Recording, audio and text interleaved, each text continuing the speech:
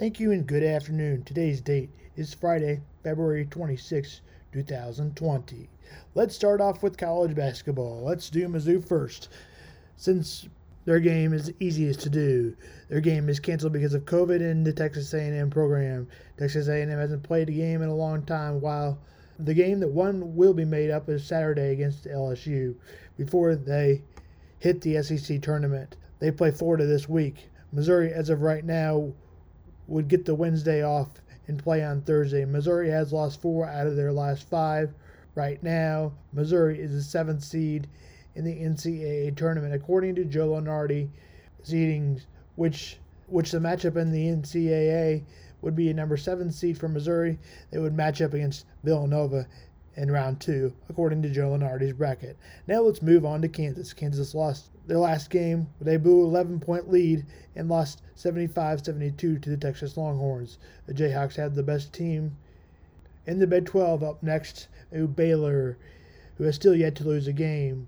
In their first matchup, Baylor won in Waco by 8. Tip is tomorrow at 8 o'clock and 7 p.m. Central.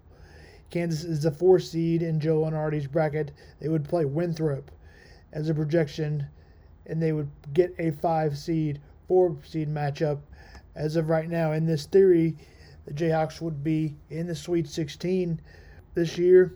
Mizzou would kill for a Sweet 16.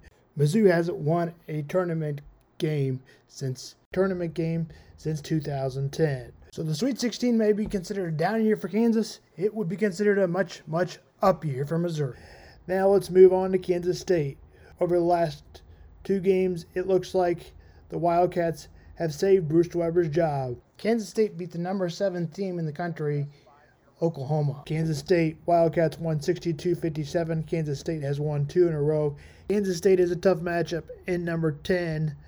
West Virginia. Tip is at 4 and 3 o'clock Central.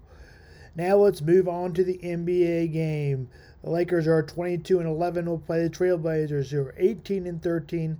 The Lakers have lost 4 in a row without Anthony Davis. Tip is at 10 Eastern.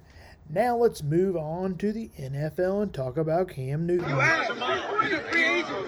You're a free agent. You're a free agent. You're about to be pulled. I'm rich. You're about to be pulled. I'm rich. You're about to be pulled. I'm rich. You're a free agent. I'm rich. I'm a free agent. I'm rich. He's a free agent. Where's your daddy at? Let me talk to your dad. Let me talk to your dad. Where's your dad? You're a free agent. Where's your dad? You're a free agent. You're a free agent. You ass. Talk to. Let me. Where's your dad? Where's your pop? Where's your dad? As you heard in that video, Cam Newton showed no class. He made it clear that he was better than him, better than the free agent. Now, personally, even if you are, you don't let them know that. It just doesn't prove a point.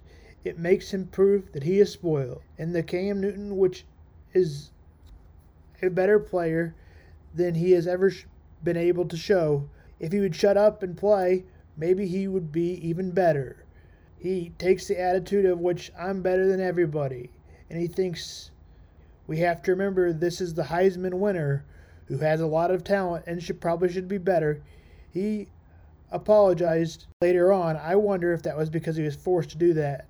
I can't do any better, so let's ESPN deliver the message. So take it away, Louis Riddick. Is saying, in part, first and foremost, I want to express my deepest apologies to Cam Newton, my entire organization, and my coaches for my actions at the tournament this weekend. I did not intend for it to get as far as it did. As a football player, I let my competitive side get the best of me, and it was a huge miscommunication. I will tell you, I first saw this because Louis Riddick commented on it on social media this weekend. And Louis, that was how I first became aware this had happened. And I was moved by your reaction on social media, so I wanted you to share it here. Now that, again, the young man has apologized for the incident, what is your takeaway from the whole thing? You know, Greeny, what it took me back to, quite honestly, was like when I was a kid, when I was in 6th, 7th, 8th, 9th grade, and my brother and my cousins were playing at the professional level. Then I was around locker rooms with guys like, James Lofton from the Green Bay Packers, and was introduced to guys like John Jefferson, and I was around guys like Jim Haslett and Joe Ferguson with the Buffalo Bills, and Darryl Talley, Cornelius Bennett, all these guys. I mean, I couldn't imagine at the time, no matter what point in their career that they were at, ever talking to them with that kind of disrespect, and or telling them that they're a free agent, or that, you know, they're washed up, or that their skills were diminishing, and just feeling as though like I had the right to even talk to someone that way, regardless of whether or not they truly were on the downside of their career.